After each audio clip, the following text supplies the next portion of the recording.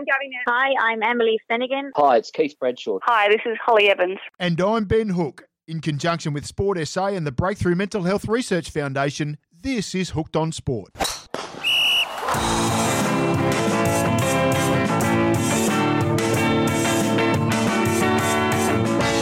Welcome back to the Hooked on Sport podcast for a bonus episode. Today, I wanted to share with you a recent conversation I had with Matt Leo.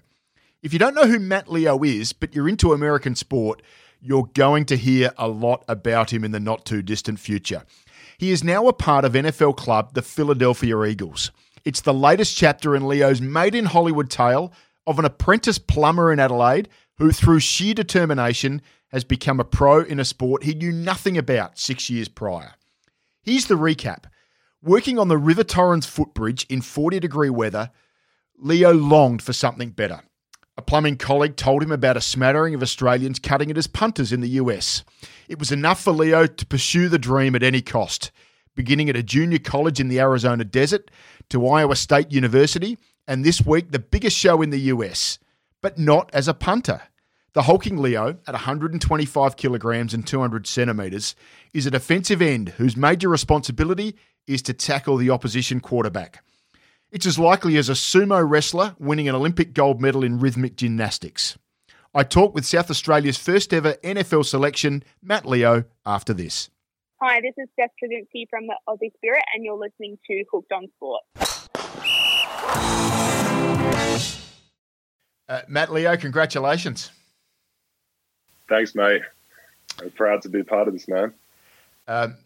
What a remarkable couple of days you've had. Just tell us how you found out.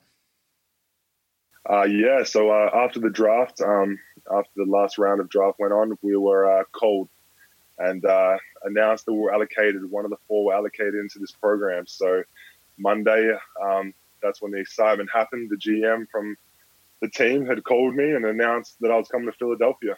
The International Pathway Program, I think it was supposed to be a training block. I imagine that was suspended or postponed, was it?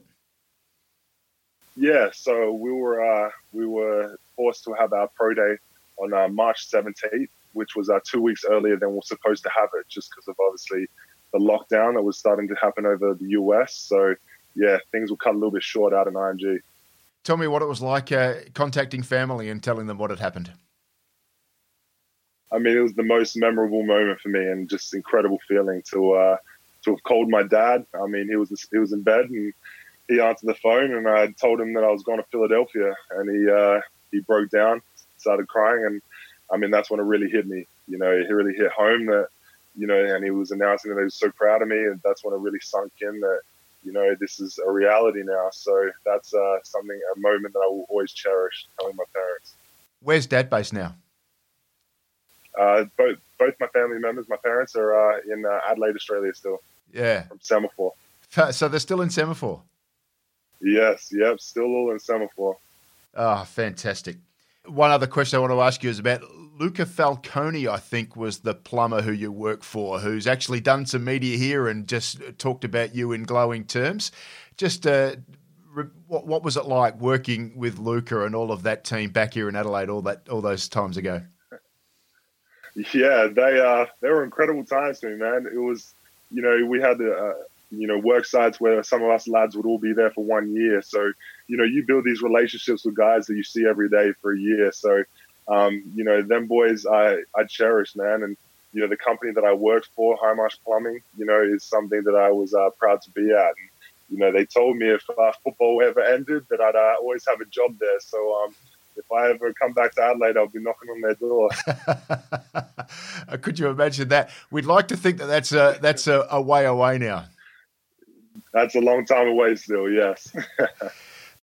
Reflecting on those days, I mean, are you even surprised at where you've come? I know that you're very single-minded, you're very driven, and we've spoken quite a lot, and it's clear to me that once you set your mind onto a goal, you are absolutely determined to achieve it. And I sort of had a chuckle to myself that you could have decided to become an Olympic gymnast and you'd be selected for Tokyo by now. That's sort of the way you think. But reflecting on where you were at and where you've got to, you know, do you look back and there must be a level of pride, but almost a sense of, wow, you almost can't believe you've done what you've done? every day.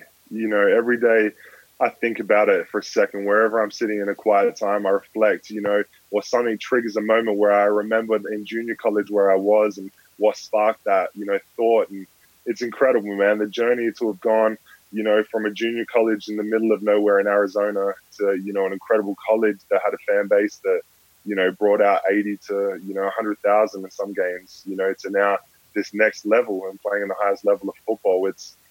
Words can never describe, the feeling and how grateful I am, to have this opportunity. But there are so many people that have, come into my life and blessed me and given me this chance to, fulfill these dreams.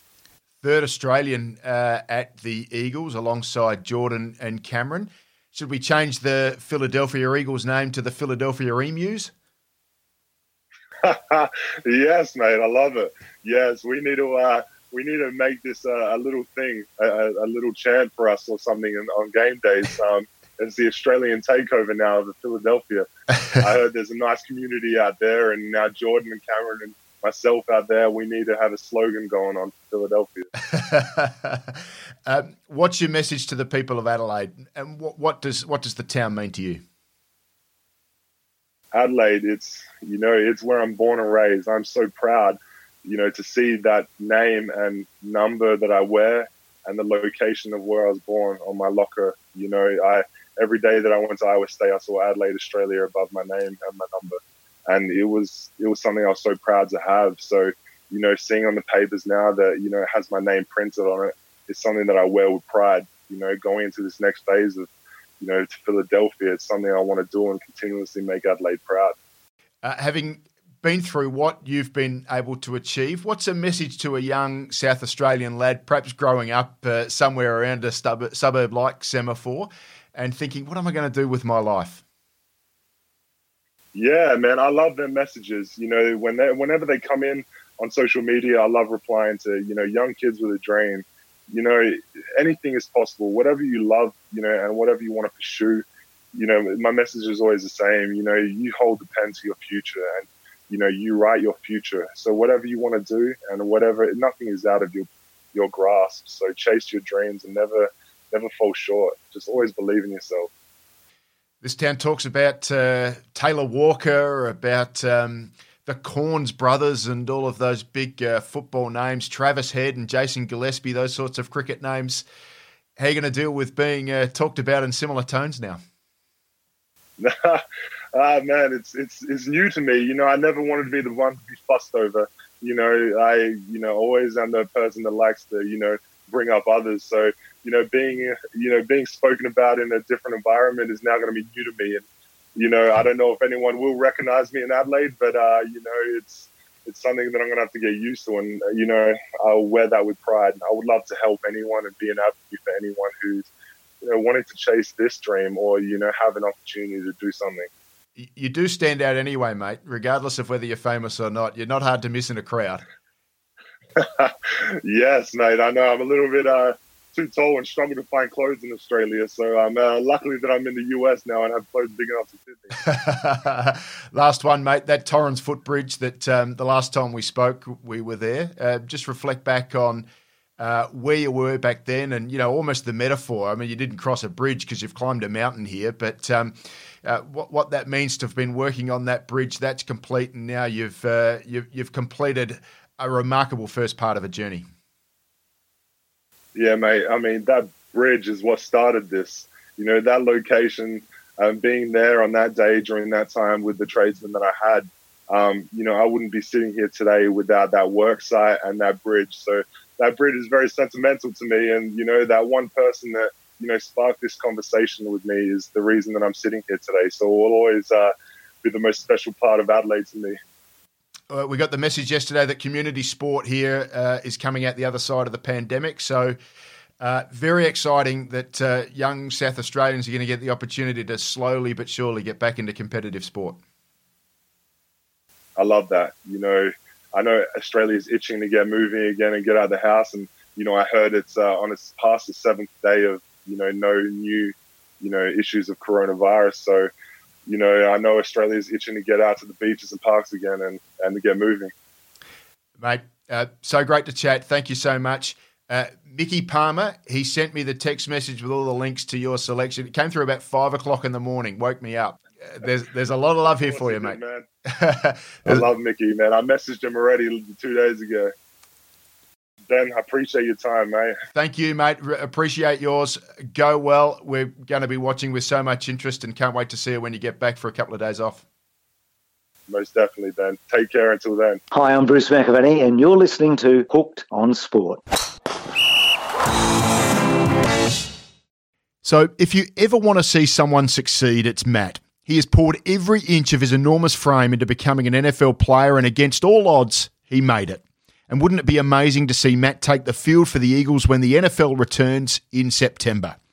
So that's the sack on this bonus episode. Thanks for listening. We'll continue to deliver these entertaining chats as well as the latest updates on what you need to know about the return to sport. Things are changing rapidly, so make sure you hit subscribe so you don't miss any of our latest episodes. As always, our gratitude to Sport SA and the Breakthrough Mental Health Research Foundation with support from Business SA and SA Health. Hooked on Sport is on Facebook, Twitter and Instagram. Say hi and let us know how your club is doing as we return to sport. Thanks to Ben Watson, who wrote and recorded the musical intro to Hooked on Sport, and to the show's producers, Wallace Long and Desiree McMahon. Be kind to one another, and we'll see you soon at Hooked on Sport.